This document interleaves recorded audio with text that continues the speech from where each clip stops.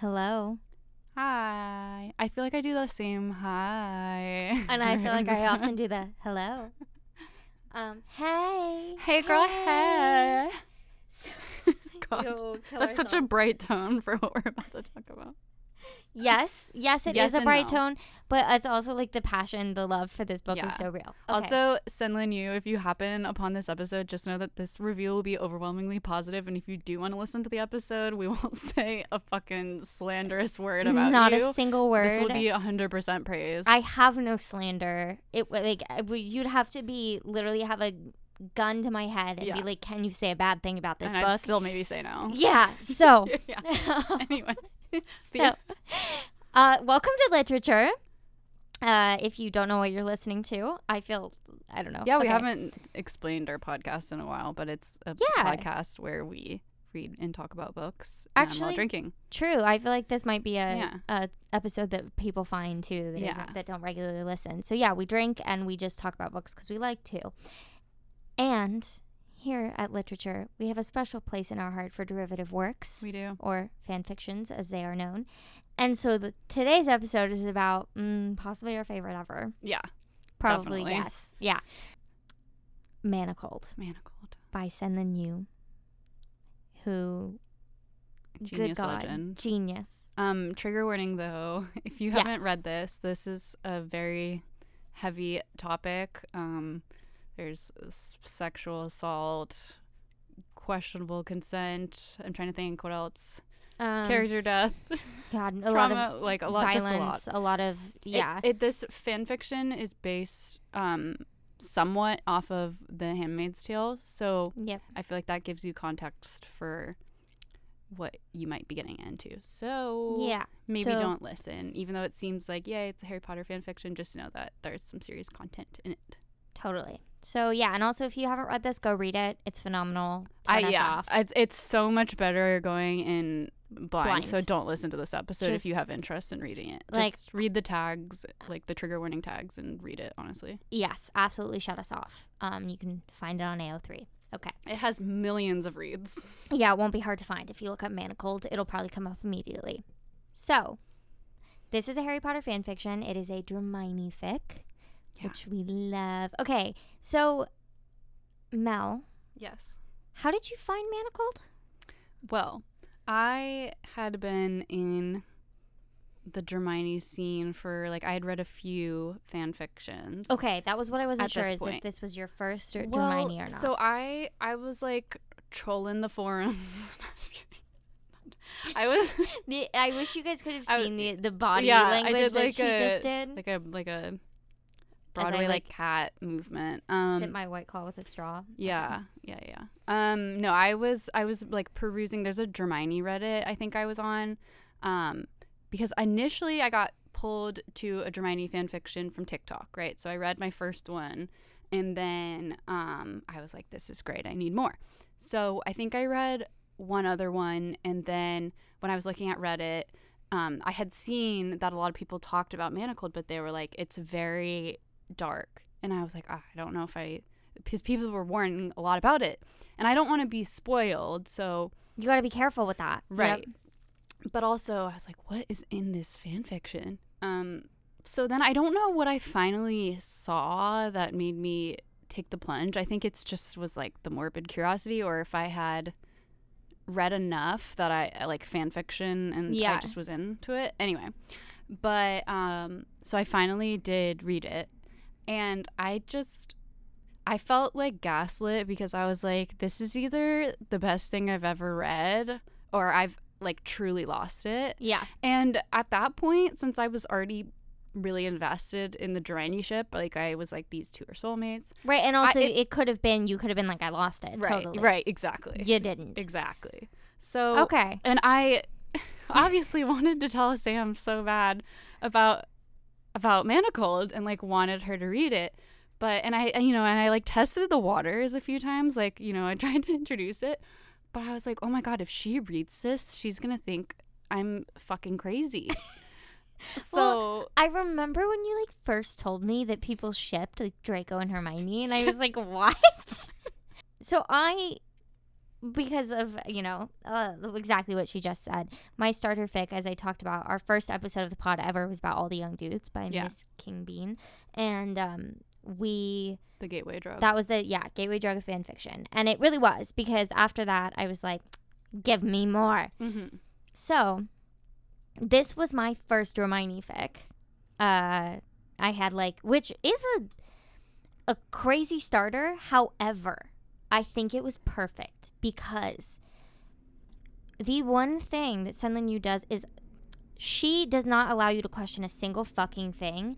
It is all she sells you on this relationship along with Hermione. I felt like I went through the grieving process of the Draco I knew, and reconciled it all so well in this fic. So yeah, but now we've both read it twice. Yeah. I just finished my second reread yesterday. So, this is fresh for me. And what I will say to anyone who's wondering if they should reread it, fucking do it. Yeah. It is possibly better on the second read. It's phenomenal. Yeah. All right. So, I feel like that's some backstory. That is. We open up and Hermione's been taken slave. Yeah, it was post-war Battle of Hogwarts, right? Yeah. Well, also, or so no, if she's in darkness. I guess I should say if you're listening to this and you don't want to go read it and you just like our voices that much, this is an alternate universe where basically we follow Harry Potter up till after the 5th book, and then it goes off the rails. And in this universe, the Order of the Phoenix and the Resistance has lost to Voldemort. Yeah, and Hermione doesn't go Horcrux hunting. Correct. Yeah. Hermione doesn't go Horcrux hunting. She goes to study healing. And, so that is, everything diverges in that sense. So we open up and Hermione's been taken prisoner in, basically Umbridge has put her in a sensory deprivation cave underneath Hogwarts. And no one has known where she was for 16 months. All of her friends are fucking dead. But, Voldemort, none of them know that Umbridge has basically made it so she can't talk. She's in complete darkness, being fed at random times. Her senses are shot. Of course, Hermione, though, she's fucking counting things. She's working out. She's in the best physical condition ever. Just making it work to keep her sanity. Yes. While also protecting the things that need to be protected. So they come and retrieve her, because basically what it is, Handmaid's Tale reference, is that Voldemort has started a new pureblood breeding program because a bunch of the purebloods are barren, which honestly, again, brilliant idea, because it makes sense because of inbreeding. Yes, absolutely. All made fucking sense. Okay. So yeah. It's genius. Also, Hermione did have to watch everyone she knows die, and we'll get to all that. We'll get there. She also's not remembering a lot of things at this basically point. Upon her initial examination, they realize she's created these fugues. I don't know how to say that word. Fugues? I don't know. Yeah, really strong sort of occlumency type walls, occlumency, around her certain memories, and she literally can't remember what's blocked, but they can't access the memories through legitimacy. So she's going to be put into the breeding program, and because of the fragile state of magical pregnancy, you can't have legitimacy performed or whatever. The hope is that it'll break the dam so she remembers all of her memories, but the person performing it has to have the same magical signature as the child, so has to go to someone who's really good at legitimacy. So who is it? Also, it's canon. It's Draco. It is. It's Draco J.K. Malfoy. Rowling has confirmed. Also, if you haven't read this fic and you think we're crazy at this point, I understand. It sounds crazy, but it's so good. It's and you're probably thinking how on earth could they ever end up together after that? Good question. Good fucking question. So she's been prisoner at the Malfoys. Okay, my first note is when he's also High Reeve. We get it. We also find out that he's kind of second in command under Voldemort at this point. Which also the plot for this is a work of art. It is a masterpiece. It is so fucking well thought out.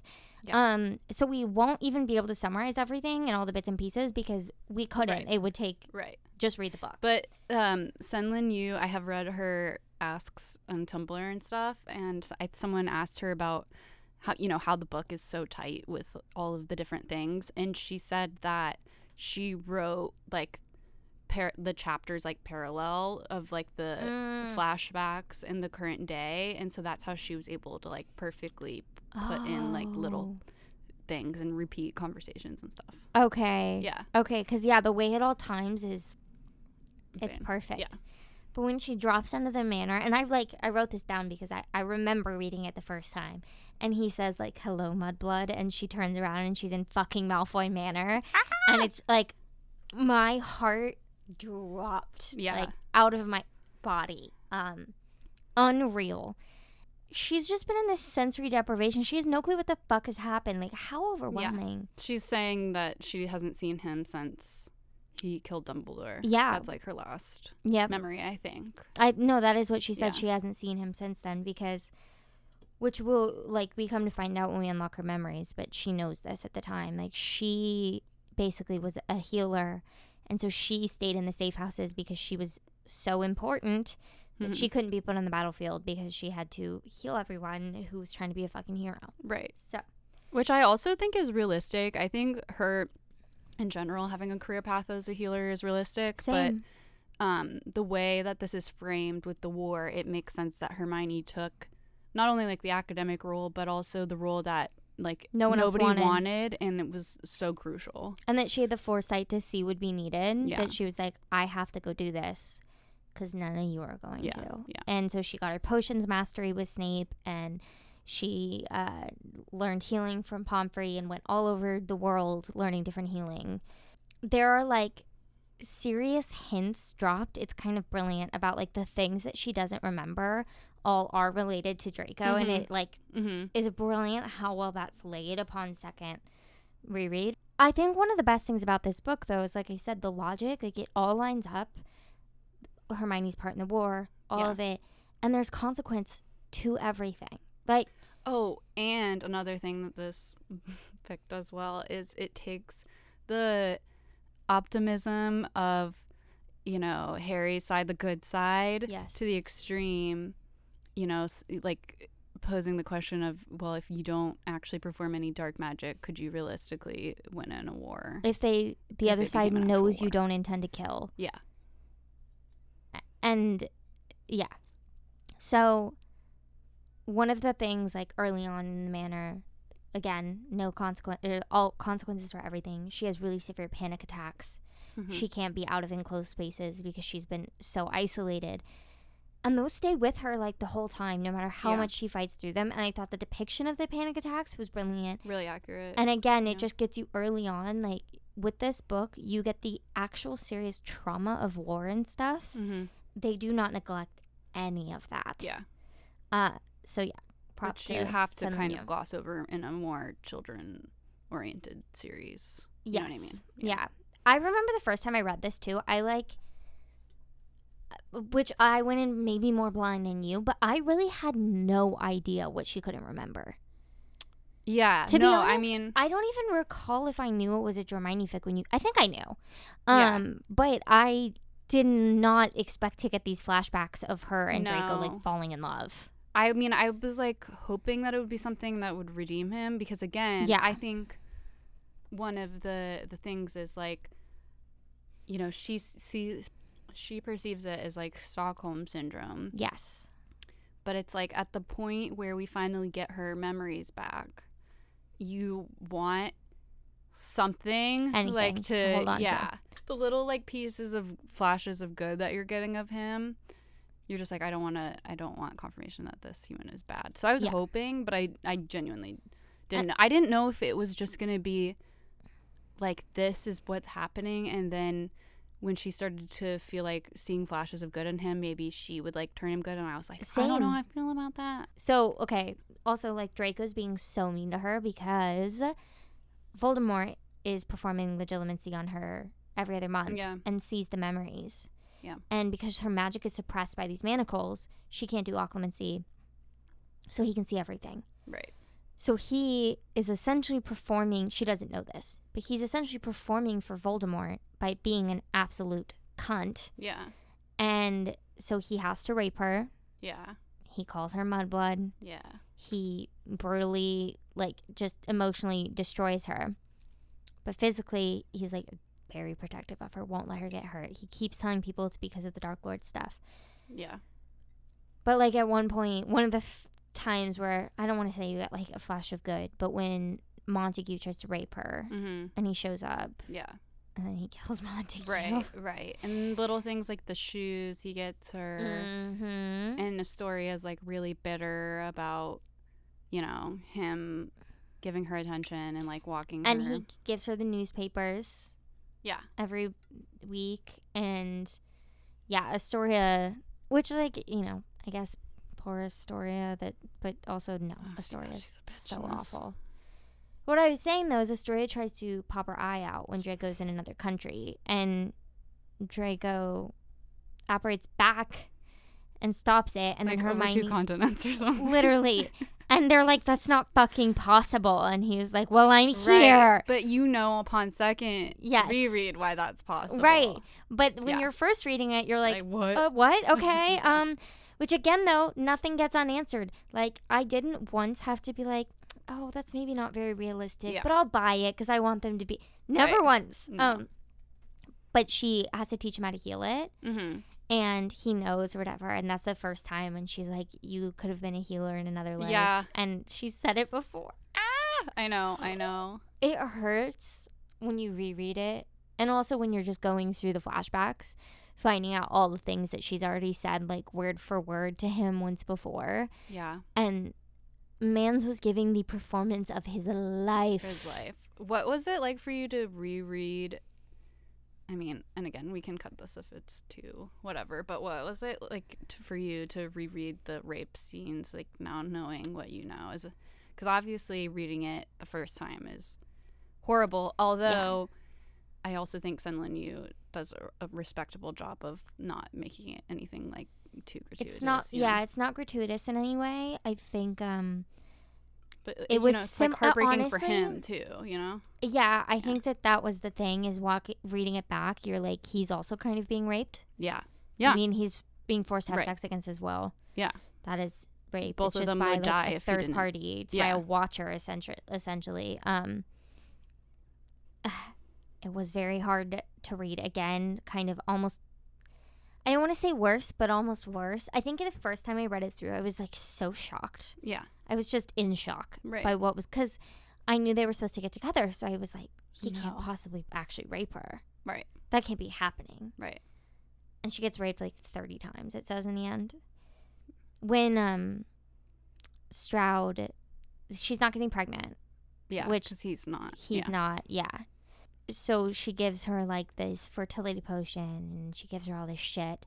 And one of the potions she gives her is, like, a lust potion. And so she takes it, and, like, it makes her want to have sex with him, but, like, her mind doesn't. Yeah. So upsetting. My heart broke for both of them, because that's just horrific. Yeah. And it's the first time she has, like, an orgasm in her memory.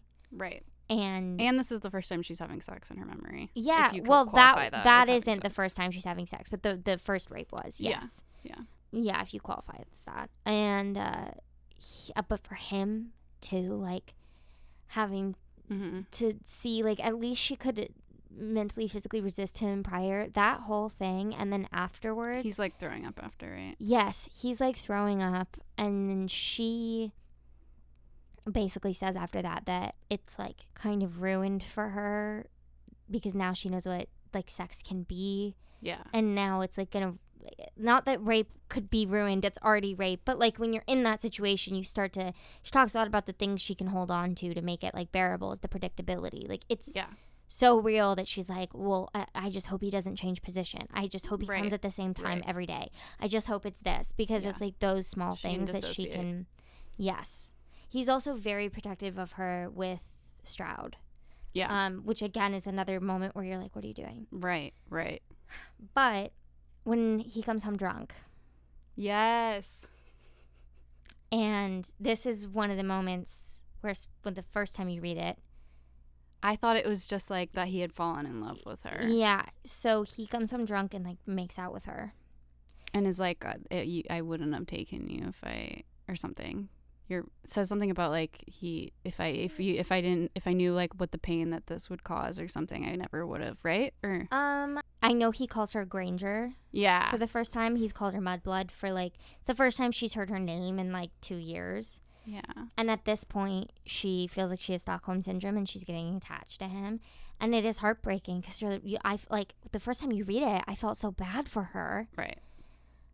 And then he makes it worse because he realizes what he's done and that he's drunk, and he snaps out and he's like, oh, you're so fucking pathetic, like that you thought I'd actually like you and whatever. She tries to kill herself, doesn't she? Yes. And that's one of the first times because basically the compulsions keep her from killing herself, but she kind of gets around them in this case, and he has to stop her.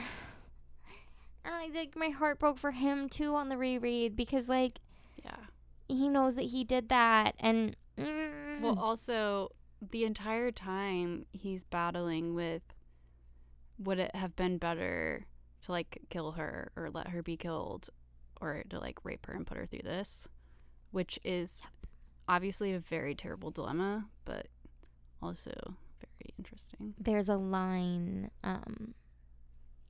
post flashbacks where she says something about like saving him or whatever and saving each other, and he's like, you didn't save us, you just put us in hell for 2 years. I don't think for this Draco, I don't think killing her, I mean, I'm sure it's like something he considered, but also I think he was so like possessive and protective as a person that I don't know that if he could have done that. I don't know that he could have done it. And I also thought about and he thought he could get her out quickly. That was part of it too. He thought he was going to be able to get her out quickly, and then stuff fell through with like Snape and stuff. But I wasn't sure how that worked too with like the vow of helping the Order, that he would do nothing. Right. Like I also wondered how that conflicted. Yeah. And the consequences of killing her for the greater war. That's and also, true. Like going against. She's like the last Order member left. Yeah, her and Ginny. Yeah. Which also so going back to pre-memories, she thinks Ginny's dead. Jumping around. I mean, it's fine. Like I said, if you didn't read this, you should have read it. I did write. When he kisses her drunk, she says that like he tastes like fire whiskey or whatever, which will always make me think of all the young dudes. Yes, yeah. She also in this time, a couple of times, she's observed other men, like Death Eater men, whatever you want to call them, and she's overheard like how they're treating the women. That they have like a New Year's party and stuff. Yeah. Well, she finds out that Montague and Astoria have been like fucking. Yeah. Which she's and Draco doesn't care. So that's an early indicator for her that she's like, oh, so he's not into his wife. But yeah, the way the other Death Eaters talk about like they have sex with their people, or they rape their women every day. Yeah. And treat them like absolute shit. Like the way that they talked about them was horrifying. Horrific. So she's, I don't want to say feeling lucky, but feeling lucky. Oh my god. Wait, back to when Montague tries to rape her. Yeah. When she's remembering, like she's, for whatever reason, she keeps thinking Draco always comes for me. Yes. Oh I just got chills. And she does it again when Astoria is about to pop her eyeball out. Oh, after that too, he like heals her, and he has to like remove her clothes and stuff, and he heals her, and it's like the least sexual. Like she talks about how it's very clinical and he's just healing her, and it's so sweet. And that's one of the moments where you're like, oh my god, I kind of want this to work. Right. And I would have like, it's very understandable why she starts to fall for him and like have Stockholm syndrome. It makes a lot of sense. Yeah. It checks out. Especially because like Stroud threatens to send her to Lucius, and she's like, fuck no. But then Draco like rips into Stroud, and it's really hot. That is one of the genius things about the writing, is it's just, even the first time you read it, you're so conflicted the whole time. Mm-hmm. But you do start to like him. Yeah. You just, I think it's really playing on the human need to kind of see the best in people. Yes. And to not be alone. Right. Yeah. You just hope that nobody's this cruel. And there are people that are this cruel. There are. But and he has murdered a lot of people. When she finally gets pregnant. She does.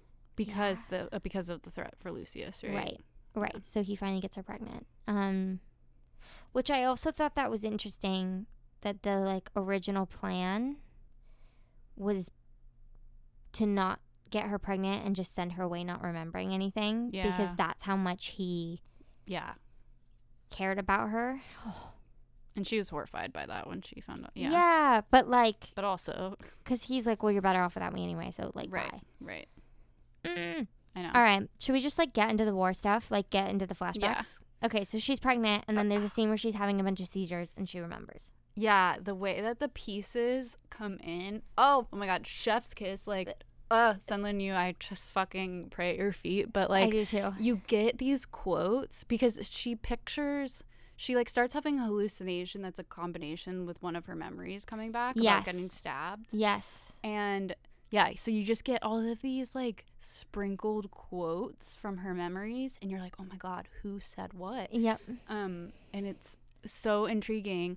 And so she's like starting to remember, and then it's like, boom, flashback one. And you're like, oh, So you're getting her memories for one, but then you're also like, oh my God, because you're hanging, on the edge of your seat about what's happening in the present. Yes. But now you have to relive, what happened. And the flashbacks are long. Yeah. And like second reread, I was so excited to get to the flashbacks. But the first reread, I was like, where's Draco? There's flashbacks. I don't want to fucking do this right now. Like, I was panicking. Yeah. Especially because this could mean, like, her remembering could mean that Draco would turn her over to the Dark Lord. Who knows what she was going to remember? I didn't. Right. I certainly did not. Something important about the Horcrux. Like, that's what I was thinking. Well, yeah, because she also, like, early on we get memories of, like, she's bits and pieces that come back, but they're still blocked. So, like, Ginny sobbing over something that was obviously the pregnancy conversation. Yeah. Or Ron, she has a conversation with Ron and Harry about, like, using dark arts and stuff. And, like, there are certain things that you're like, okay, this could just be all war strategy. Right. Maybe it's Ginny's pregnancy. Yeah. You're thinking it's, like, order related. Yeah, order related. And it's not. Maybe Harry's alive. Like, you don't know what it is. So we flash back to...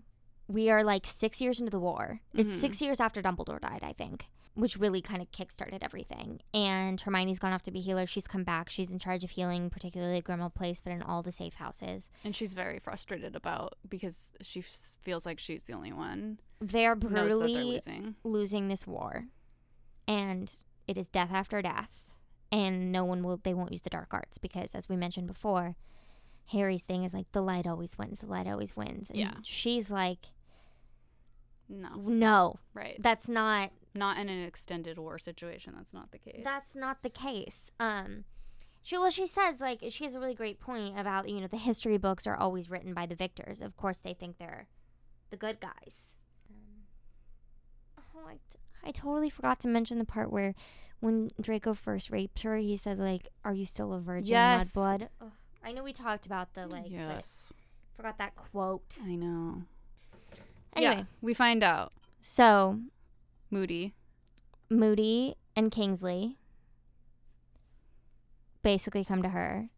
And this is also, we've already been learning about the atrocities. And like we mentioned, all that her wanting to use the dark arts. But come to her and they say, we have a potential to get a spy that could change the turn of the war. Yeah, he's really high up. Snape thinks he's legitimate. It's Draco Malfoy. His only request is you. Before, like, now during and after the war. Yeah. You must swear yourself to him. And she's like, what the fuck? And then they're like, well, maybe it's because he had, like, a weird like, bullying obsession in school. Kind of a fascination with you and blah, blah, blah. But basically, Moody and Kingsley are sending her to be a sex slave, kind of, for espionage. That's what they all think. Right. And McGonagall's like, I never thought you would say yes. Like, I can't believe you're doing this. And she... Right. But Hermione is like, Hermione is OG, I will take one for the team. Like, kind of gal. Absolutely. And Harry doesn't know. Harry and Ron don't know. There's a couple of lines where she says to Harry, like one of them is like, Harry, you don't even know all I would be willing to do for you. Yeah.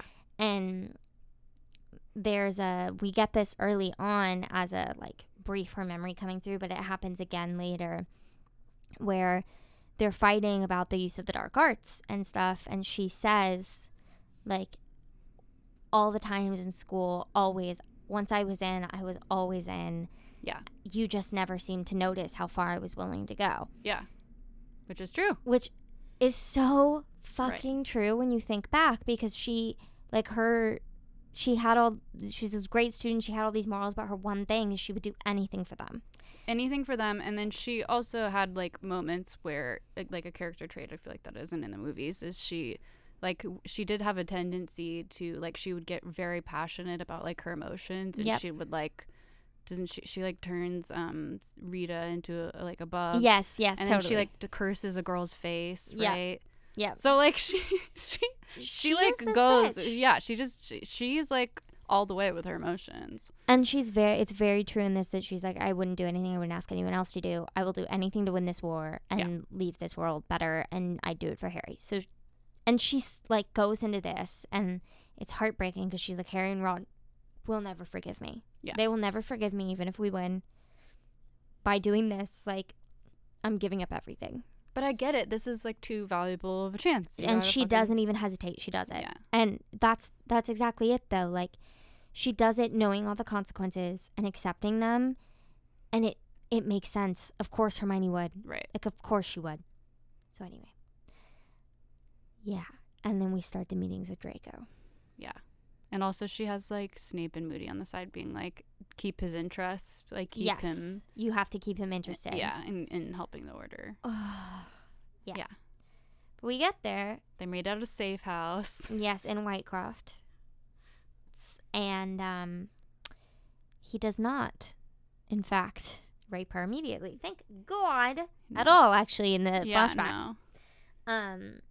But he definitely has to play that facade of, like, he doesn't require an unbreakable vow. He says he wants her willing, which is, like, so interesting. And you're just like, what the fuck is he playing at? What is he playing at? Right. And it's odd because it seems like only after she is just like, all right, like, where do you want me to kiss you? Like, all this stuff that suddenly he's like, oh, yeah, I gotta do it. Yes. Yeah, it's, like, subtle, but if you, like, especially on a second reread, you notice that he's just, like, remembering that he has to pretend like he, like, is into her sexually. You know? And she's smart because she sees that. She's like, he's not interested in me. I can tell.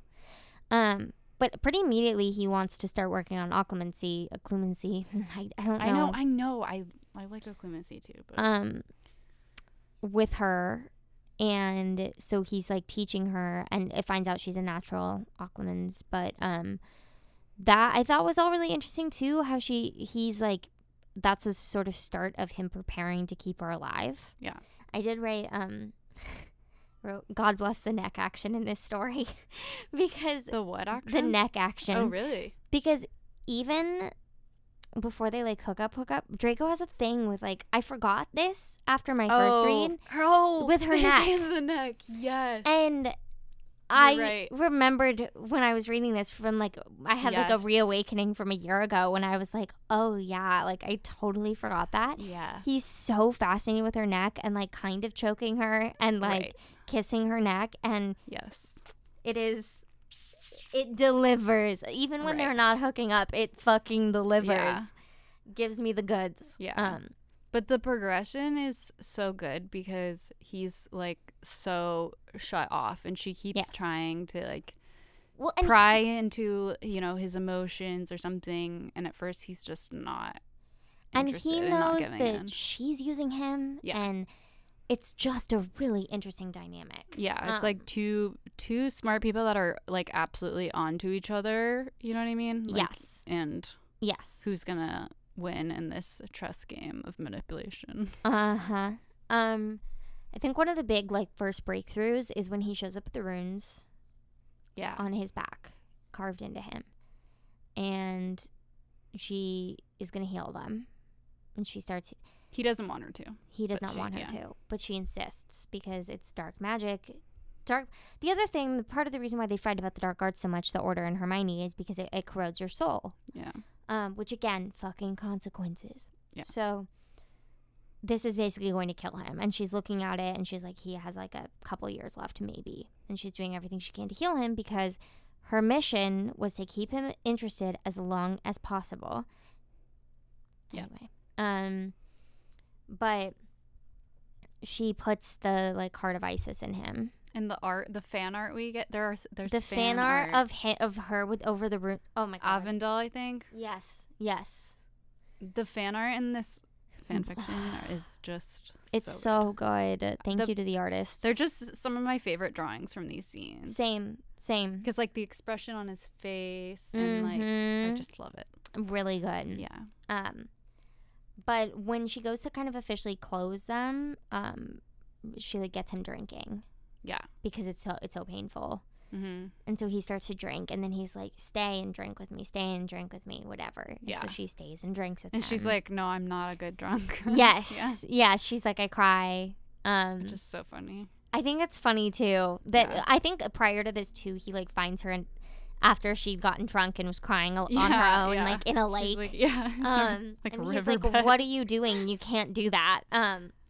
But that is the first time they like make out, I think, or whatever. Yeah. They like, make out in a go not pretty like far. There's a couple times he kisses her because she like provokes him, and he's like pretending that's what he wants, or like to get her off guard. Yeah, but this is the first time where it's like it seems like they both actually want it. Yeah.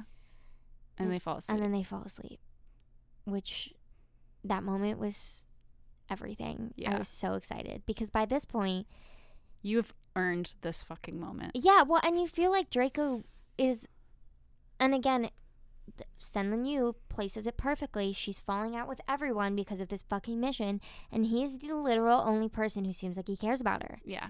He's the only one. Yeah. Except for maybe Ginny, but Ginny's pretty preoccupied. Yeah. And so you're there. He sees the contribution that she's willing to make and that she's not.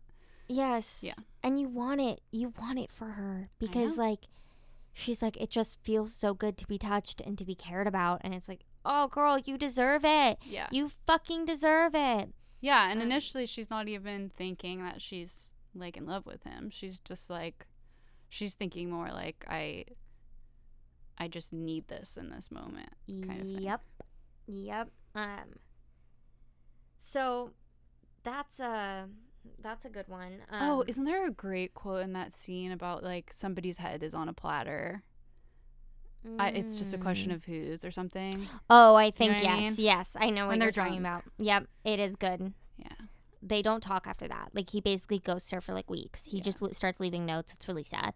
But then he decides that she needs to be trained for war because he finds her vampire had like bitten her or something, and he had to heal her. And he's like, when was the last time you battled? Like, we all know that you've disappeared. Yeah.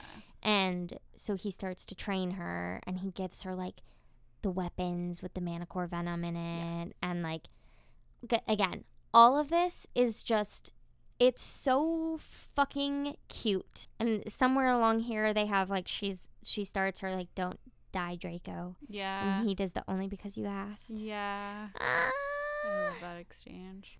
I don't know if we go to the first time they have sex. Does that make sense? Yeah. We'll get back to some of the shit with the order. So the first time they have sex is really kind of sad. Yeah. Because it's not that she doesn't want it, but she also is like aware of what she's doing. Mm-hmm. To where she's like, I don't feel like I deserve for it to be good, because she's mad at herself for wanting it. And she has the sense that if she pushes it this far, that she have like locked him in. Kinda. She feels like this is it, and so she feels kind of guilty over that, because at this point she sort of cares about him. She feels slightly guilty over manipulating him. She also feels like a whore, and she's like, basically they're having sex, and she's like, this is good that it hurts. Like, I should be punished for this, is basically what she says. And he doesn't know that. And he doesn't know. And then after, he immediately is like, I would have been gentler if I'd known. And he starts sobbing.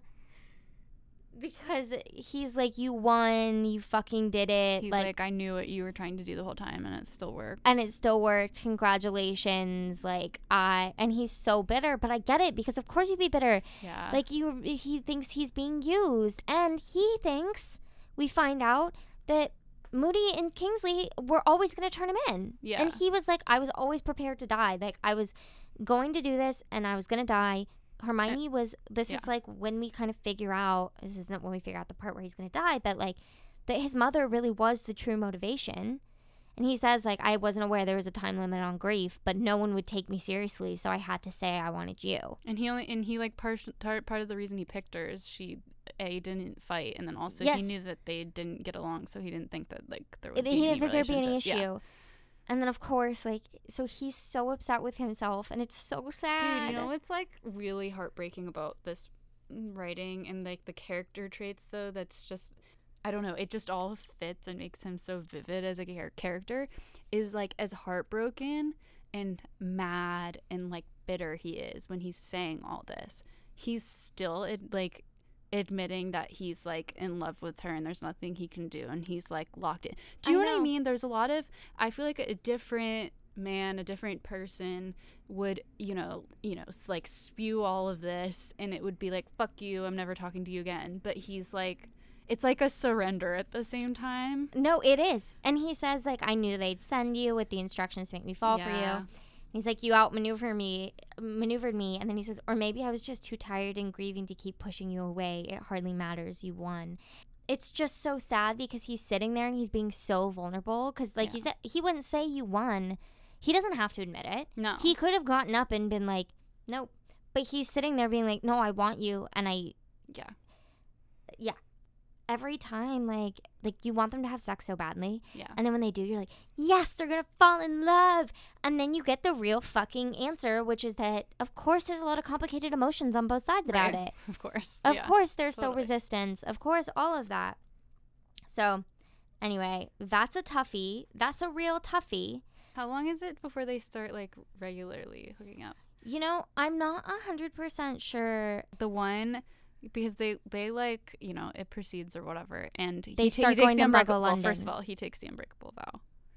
Yes. After. So, actually, I believe what happens is, so after they have sex for the first time, she goes to Snape's. Yeah. And this is a really sad scene. Yeah. When he's like, "Are you okay?" And also like aware. She looks like disheveled. Yeah, and like he, you know, gives her potions to heal her and stuff, and he's like, I really didn't think that you would ever. Like that it would come to this and whatnot. And I think that this is around. Oh my god, I forgot. Like part of her desperation to have sex with him though is because they are like they are at the end of the road with him as a spy. Yeah. Right, and that's what she says. She's like, well, I did it. Like you can't kill him. Like I did it because Moody has basically said like. You're alive. They don't trust her anymore. They think she's compromised. They think that she cares about him because she healed him from the runes. Yeah. And so they're like, you're compromised. We don't trust you. We got to kill him. At this point, he's not, it's like not worth it. And she's like, I'll do anything because they think he's climbing the ranks. Yeah. So that he can take over and they don't trust him. Right. Which like, again, I get it. Yeah. The smart thing to do would be kill him. And so she basically goes and is like spills her guts to him and is like, they're gonna kill you. And he's like, I know, like that was the plan. You weren't supposed to heal me. I know they're gonna kill me. And she said, and then they decide to do the unbreakable vow, and Snape's like, yes, that's enough. That will be enough. Yeah, because either the vow is either he does everything in his capabilities and his power to help the Order, or he dies. Defeat Voldemort, or he dies. Yep. And that he will never claim power as a dark wizard. Ever. Which I think is like an important thing. And that's when after that they start regularly seeing each other. Okay. So he starts like taking her to Muggle London in the hotel rooms. Okay, but the second time that they have sex and they wake up in the hotel room and she's like realizing that her feelings have shifted or whatever, there's this exchange that's really vivid in my mind that I just like, I feel like I can picture it and I love, but how he's like, it's fine, like I understand like if this doesn't change anything, and she like hesitates to answer, and he's like he knows he has an in, and he's like, oh my god, like this is gonna be great. I'm gonna take care of you kind of thing.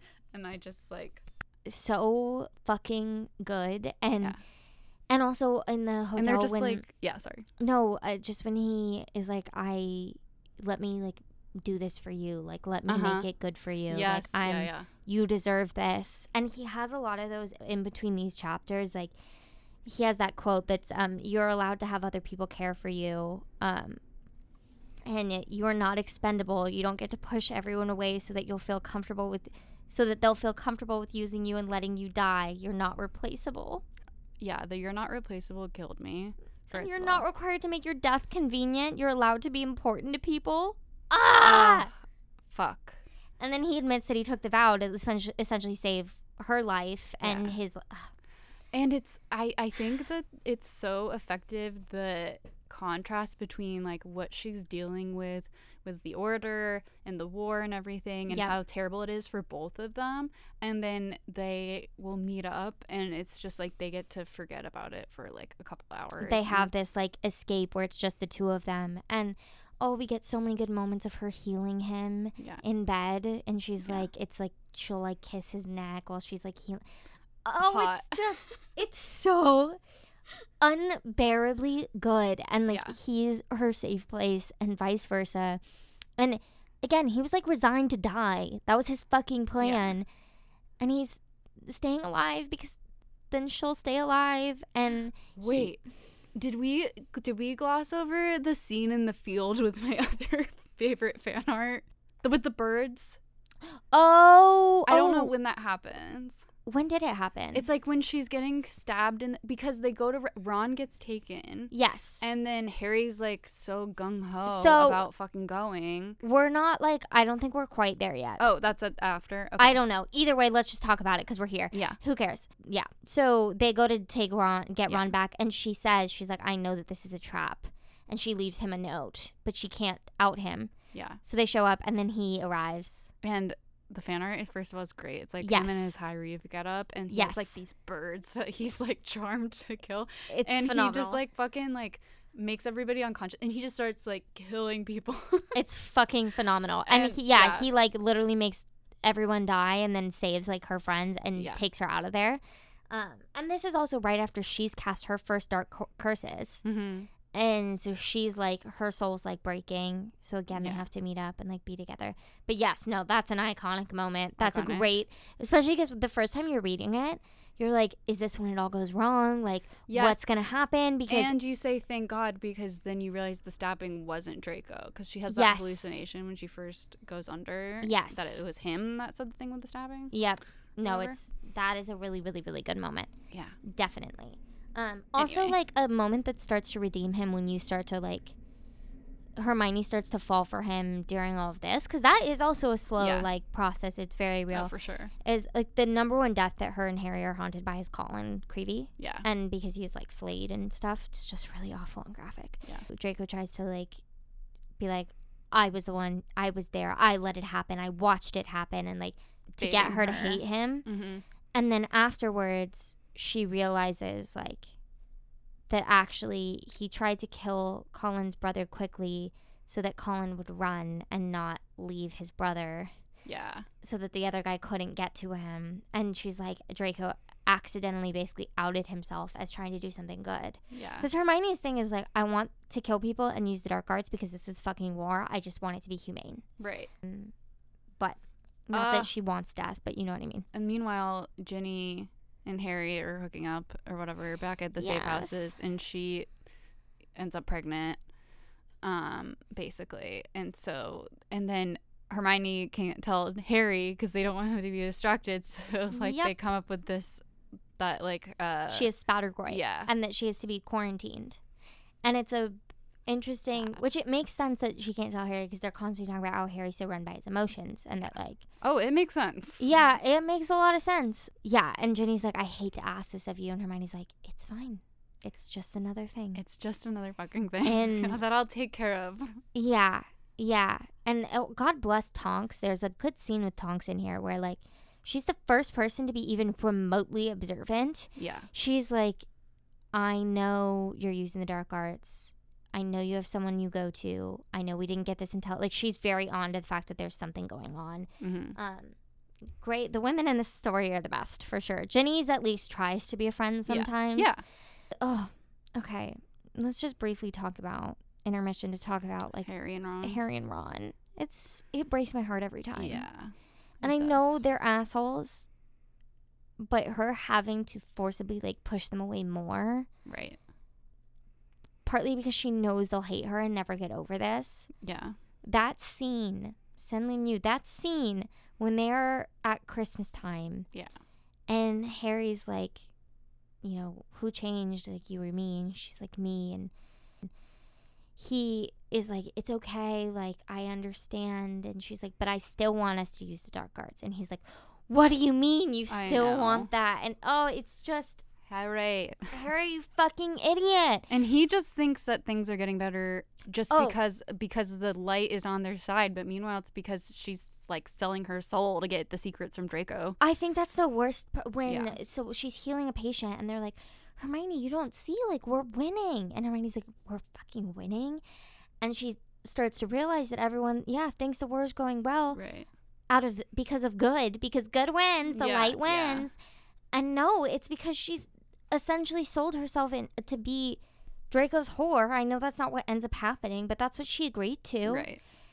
And they have no idea. Yeah, right. And if you don't put her on, like, the Horcrux hunting, that does like, you know, create a split already. And then he's seeing such a radically different part of the war than she is. Yes. She's literally getting people as they're coming out of the battles and stuff, and they're dying. Hours of that. And he's he's not dealing with the consequences after a battle. And when they break all the prisoners out of the prison where Dolohov is testing new curses, the first time that happens, and she said, like, she spends hours healing them, and every single one of them died. Yeah. And she's constantly coming up with counter curses to these horrific curses that Dolohov's inventing. It is, like, it's gruesome, and of course she feels that way. Yeah. Like, and she says to Harry something at one point, so you think your soul, like, not tainting it with dark magic, is worth more than, like, all of the people who are dying right now. Right. And he's, of course, that's maybe the extreme of it, but at the end of the day, she's like, I'm not asking anyone to do anything I wouldn't do. Yeah. I think the cost is worth it. Right. But it's heartbreaking because both her and Draco, like, don't imagine their life beyond this. They both basically think they're going to die. Yeah. The whole time. Yeah. And that's why she allows the, you know, rift between them to get even greater. And she realizes, like, it's been too many years. Her parents will be obliviated forever. Like, 100% alone. Yeah. So those moments that we get with her in the hotel room with Draco save everything. I know. They really save fucking everything. After everything's going to shit, they're breaking in to Hogwarts. Mm-hmm. She has made a bomb. Yeah, I know. So we got to get into some of that first. She makes the bomb, and the scene where Harry and Ron say goodbye that last time, the line is, Hermione stood alone in the potion cabinet trying to remember when they had stopped hugging each other goodbye. Fuck. Oh! Fuck. I forgot about that quote. I sobbed. Like, I immediately sobbed.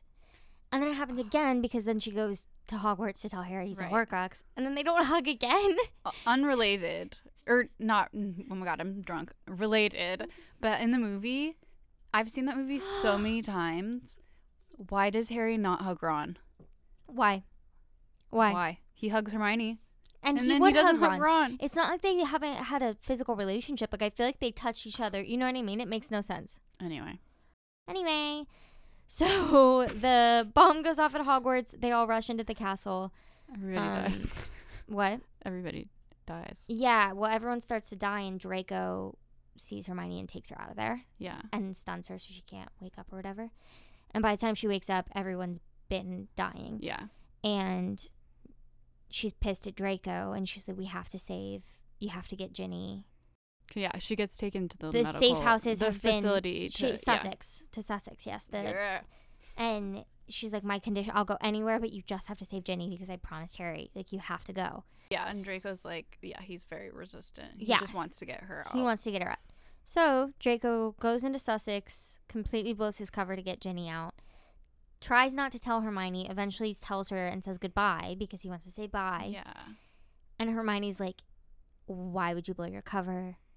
You should have let me help you. She's pissed. Yeah. Whatever. And then, like, it turns into this whole thing of Snape comes and makes an unbreakable vow that he won't take Hermione anywhere, while Draco goes to put Ginny away because Hermione wants to... Yeah. She wants Draco to take Ginny first. And he's Yes. like, this poor man. Poor man. I mean, poor both of them. But he is just like... Like, again, he wants to fight, but then also he just wants to make her happy so bad. So I know.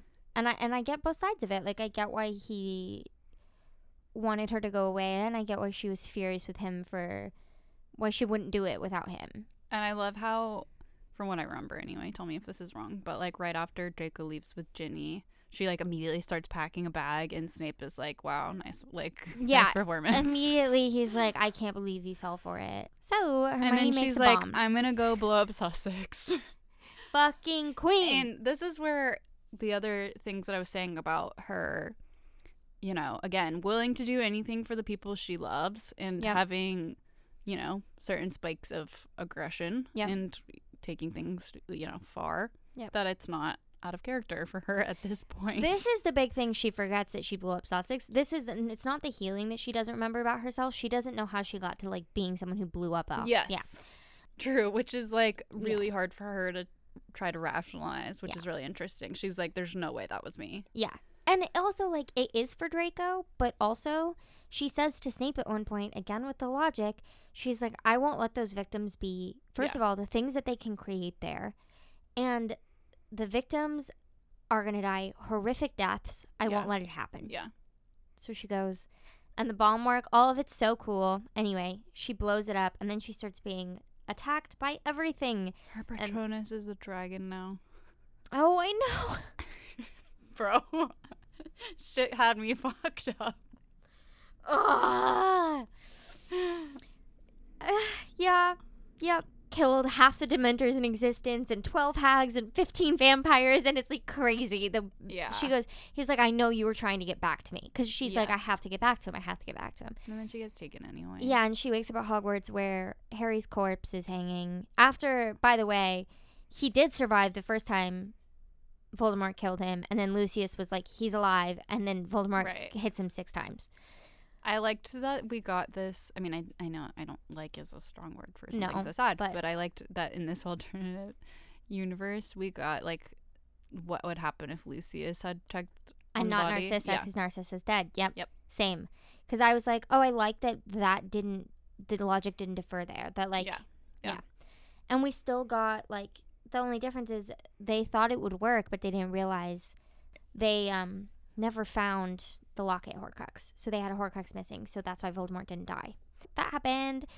And it's just a lot Hermione's watching everyone die. And then SenLinYu has to fuck all of us, all the Young Dudes fans up by, after Remus finally dies, the line is, the last of the Marauders. Oh, fucking my God. Bitch. Yeah. Love you, but I cried so much. Yeah. And then... So she's watching all of this horrified, realizing she's been captured. And then this is also where it's brilliant. So Umbridge takes her because Umbridge wants her. And this is where, like, the memory thing, where Mel and I were talking briefly about the fact that, like, sometimes forgetting memory and amnesia and stuff can be kind of feel convenient or cheesy or, like, not whatever. But basically, like soap opera, not realistic. Yeah. Hermione's so afraid that if they suppress her magic with the manacles, that she won't have access. So she tries to shove everything to the back really quick. She finds all of her memories. She uses all the occlumency to get it into the back. And then once her magic is suppressed, she's stuck with all of the memories of the war in the front. So that's part of why she's so traumatized. She can't shift any of that. She intentionally put it all forward to deceive Voldemort. And then she basically is like, I cannot let myself think of Draco. So she's just chanting there, like, I have to hold on for him. And then eventually it becomes like she has to hold on, but she doesn't remember why. She's like meditating herself into, like, or hypnotizing herself into forgetting him, because he's also burning the ring that she has. Oh yes, which the ring that has the glamour on it that basically you can't see if you don't know you're looking for it. And so finally he stops burning it, because she takes it off for a second, and she's like, thank God, because she doesn't want to remember that he exists, because she doesn't want people to find it. And so anyway, she hypnotized herself into blocking all the memories. And it just made perfect sense. Of course she did. Yeah. Of course she did. Yeah. And that was also how he knew she was alive, because the ring, okay. And that's where the flashbacks finally end. Oh my God. I was so excited to read. I was like, I think this was like middle of the night, and there was just no fucking way I was stopping at this point. No. This was a 5 a.m. finish for me because I just could not put it down. No. The first time you read it, you're like, I have to know. Yeah. And of course, I don't know about you, but I was expecting. I remember thinking, like, oh my God, this reunion is going to be so great. They're going to come back and they're going to be in love. Yeah. And of course, SenLinYu is like, reality. Let me bring you back the fuck down. These people are traumatized as fuck. They're both still mad at each other. They're both traumatized. She still doesn't trust anything. She still realizes he's raped her 30 times. Mm-hmm. None of that goes away. Mm-hmm. And that is the genius of Manacled. Yeah. So, like, he's kind of mad, and she's kind of mad, and they're heartbroken, and she's trying to figure everything out. And, it just... Yeah. You want them to make it work so bad, so quick, but, like, it's not realistic. Okay, but also the scene where the memories come back and then she's so disoriented and confused, and she backs up, and she's like trying to put everything in order in her head. Yep. You know what I mean? She can't. She's confused. Yep. She like, because she's so recently, you know, had all those flashbacks, like relived parts of it. She's like then trying to rationalize why he did all this to her. Right. And so he has to kind of explain that, like, it's the performing for Voldemort thing, but then she's still trying to reconcile the fact that he killed everyone who survived from the Order. Oh my God. When she says you killed Jenny, and then he goes, Jenny's alive, I fell off my bed. Jenny's alive, like, and James. I know. And her son, James. Oh. And he's like, I just remember the line, he's like, he's an exceptionally difficult child from what I remember or something. Yes, it's literally, she was pregnant. Her son was born October 20th, 2003, and I'm told he was an exceptionally difficult newborn. She named him James Sirius Potter. You're the godmother. And then he says, he's like, you're going to meet him soon. They're waiting for you. You promised Potter you'd take care of them. Which, like, this man, Draco. This man. Yeah, and then the things that he's put up with. Oh, yeah. Like, you know, Ginny, because Ginny starts getting really upset when she realizes that Hermione's not home yet. And, you know, he tells Hermione that when Ginny found out that Hermione was pregnant, and so, like, she knew that he had been raping her, she's like, she, like, attacked him with a knife. And, yeah. Well, and Ginny also, like, you have to think about being Ginny and being dropped off by Draco Malfoy and being told that everyone you know has died. Yeah. Oh my God. Yeah. She deals with extreme survivor's guilt and survivor's remorse because she's didn't fight. It's so hard. And Hermione, when she's first putting everything together, and she's like, why didn't you come for me? Like, you never came for me. Know. And he's like, I tried. Like, I searched everywhere. I went everywhere. And she's trying to reconcile why he continued to climb the ranks. And this is when we find out, like, he is still the best. He tried to find her. He was climbing the ranks so that when he finally died, it would destabilize the regime more than ever, and that he and Severus were working together, and Severus was trying to, like, basically ruin relations with Europe. And it's just, but I get it. She's so skeptical at first, and also now she has all this sexual trauma. Yeah, she, like, she's, like, you know, pretty shortly after, like, tries to initiate intimacy in different ways too, and he's like, absolutely not. Yeah, he's very nervous. He's like, no, I'm never gonna do that again. And then she kind of talks him into it. Yeah, she does. One of the things though, okay, so as they, like, come back together, and it's so sweet how they, like, sleep together every night. I know. But now that he can, like, be himself again, So in their relationship in the flashbacks, like, do you remember how a lot of times they always talk about how he, like, says into her skin, like, mine, you're mine, while he's kissing her? Okay. So I kind of paid attention. I'm, like, I would say I'm 90% sure he never, ever, ever does that while she's manacled. Ah.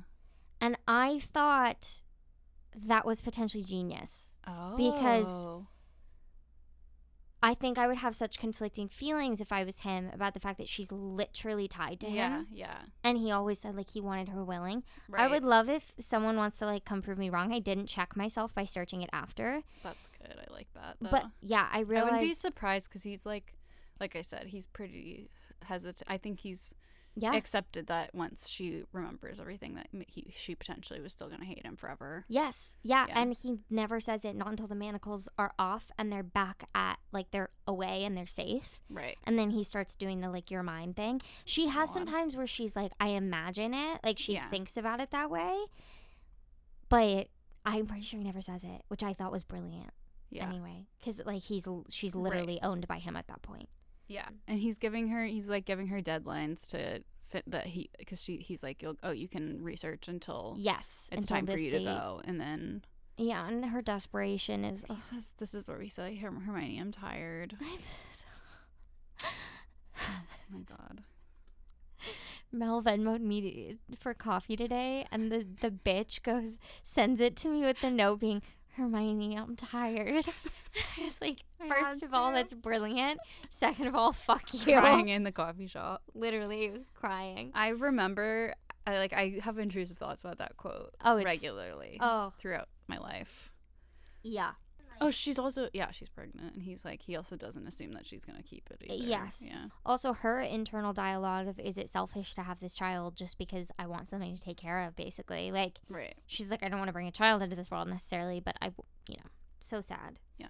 I really quickly want to talk about the fact that him being High Reeve and how he can do, like, a bizarre amount of dark magic, and he's fine. And, right, because of the Heart of Isis or whatever. The Heart of Isis and the runes. I just thought that was brilliant. It's so brilliant, and it's also brilliant and, like, crazy that she doesn't remember it, so she doesn't understand why he can do that. And, like, Voldemort's literally dying. Yes. Voldemort's literally dying. Draco's being tortured every day and murdering 50 people in a row. Right. He murdered, like, 75 people at one point with the Killing Curse.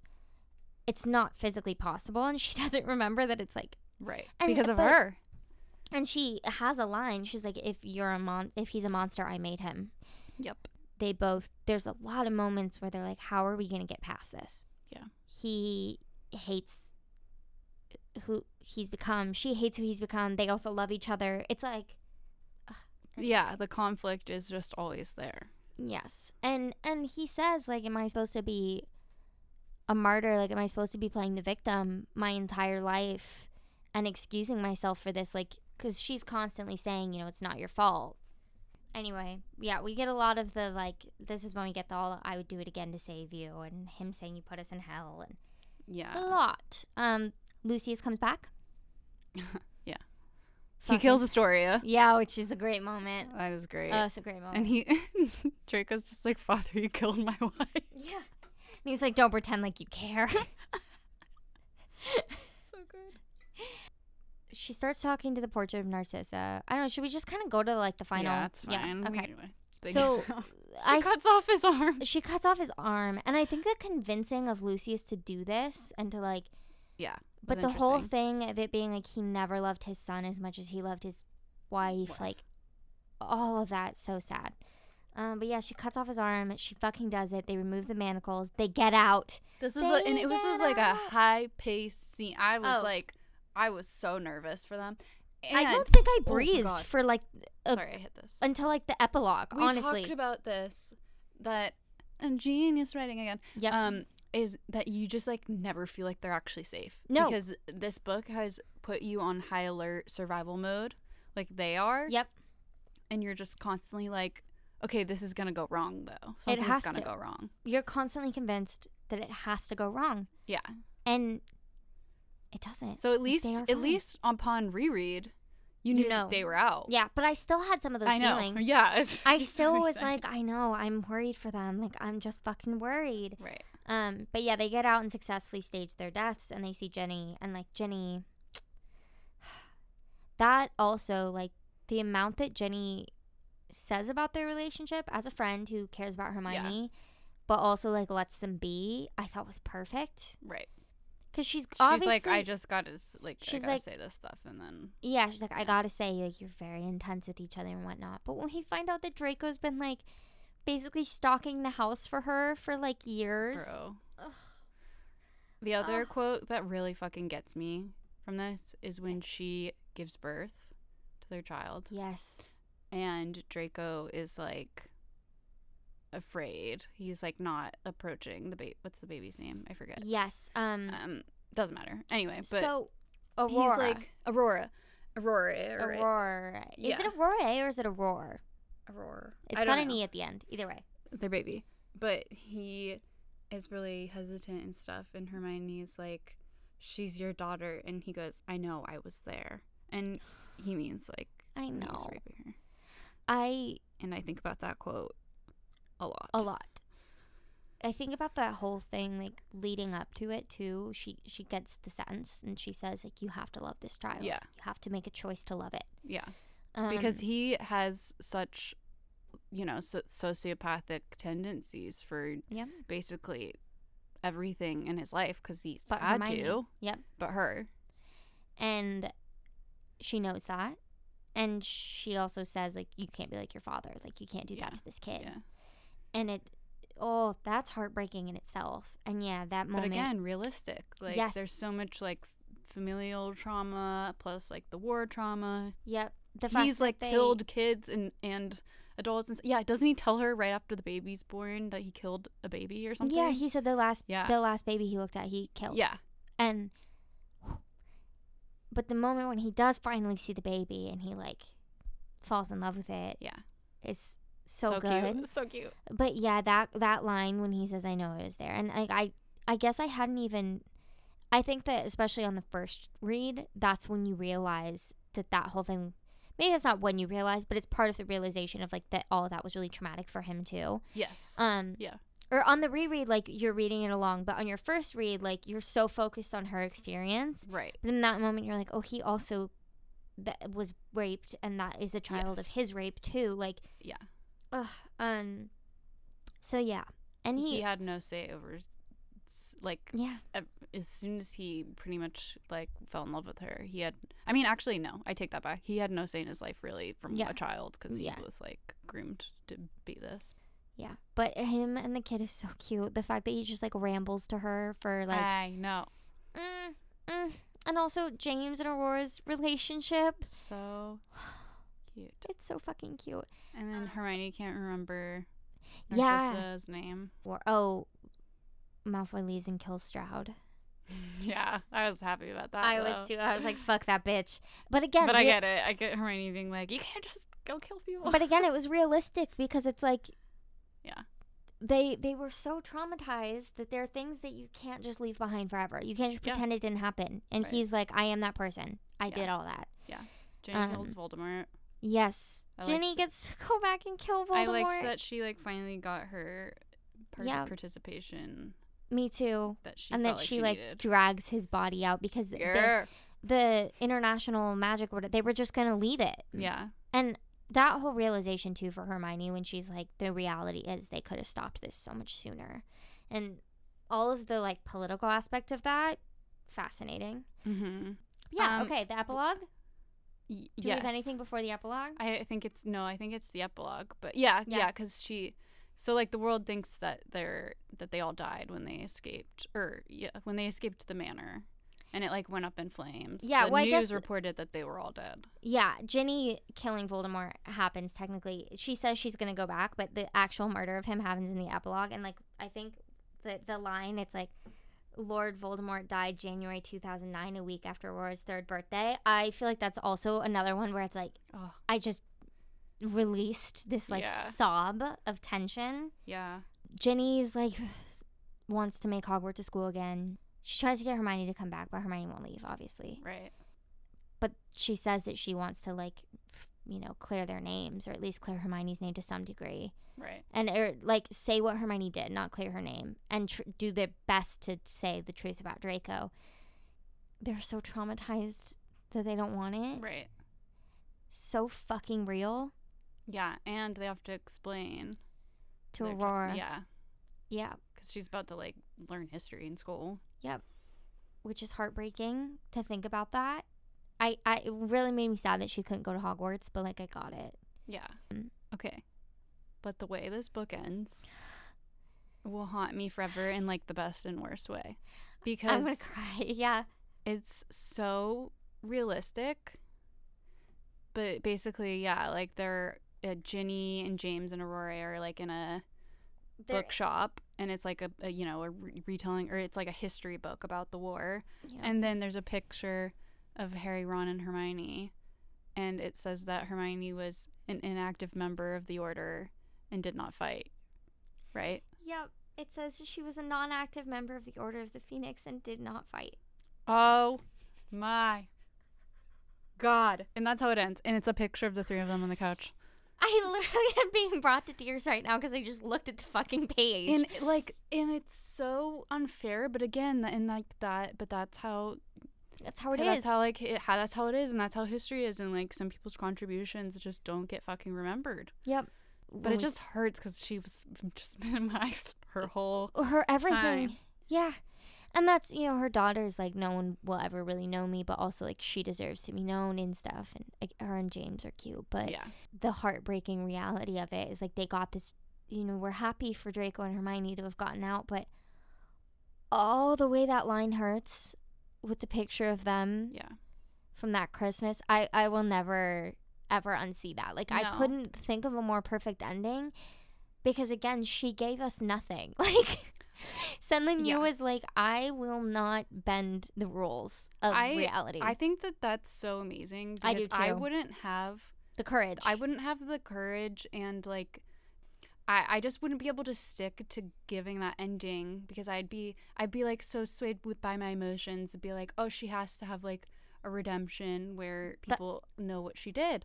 But, like, that's not the realistic, and it wouldn't be as impactful. Exactly. I think it's, like, so that's why I say courage. It's like, it's so brave to be like, you know what, I'm not going to give the ending that would make us all feel better. Like, right. I'm going to stick with what I've done this whole book, which is make it honest. Yeah. And everything's going to matter, and every decision matters. And yeah, it's one of I'd argue it's the most impactful ending of a book I've ever read. Yeah. It's definitely up there. I mean, I just started crying looking at the page, and I've read it twice. Oh, yeah. So, yeah. So many TikToks out there, too, where people are like, the most triggering line you've ever read. Oh, yeah. I think 100%. It's definitely up there with James died first. For sure. It's more than that. That's the beginning of a chapter, though, sadly. Yeah. Anyway, I definitely will think about that line probably for the rest of my life. I have been listening to sad Manacled inspired music all day. Like, this is my reread, and I'm depressed all day about it. Like, yeah. Whew. Wow. SenLinYu, fucker, man. I can't. She's so good. You're so good.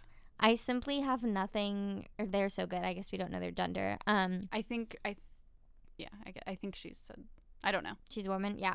Well, either way, SenLinYu is incredible, and I hope that they have the most phenomenal career where they can be acknowledged by the rest of the world and not just those of us who read derivative works and make money, because you're so fucking talented. It's painful. You made a masterpiece. And we're dying to read the fan fiction that you're writing right now. Oh, dying. I actually, like, as I'm sitting here, I'm like, maybe I will just read it. No, I really thought about it last night. I was like, should I just do it? Yeah. But I was reading Manacled, and they have, like, the summaries of chapters and stuff, and I was like, oh, I don't want to forget anything when I read her stuff. Right.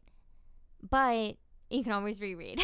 Exactly. With SenLinYu, we can always reread. Like, we could just start it and start reading the 21 chapters that are out. Oh, maybe. All right. Anyway, point is, this is just simply not just, like we said at the beginning, it's not even just in the category of fan fictions. It's just straight up in the category of best things we've ever read, ever. Yep. Thank you for listening to us. Thank you. Ramble and pour our hearts out and souls out. Go listen to some Lana Del Rey and cry. Bye. Bye.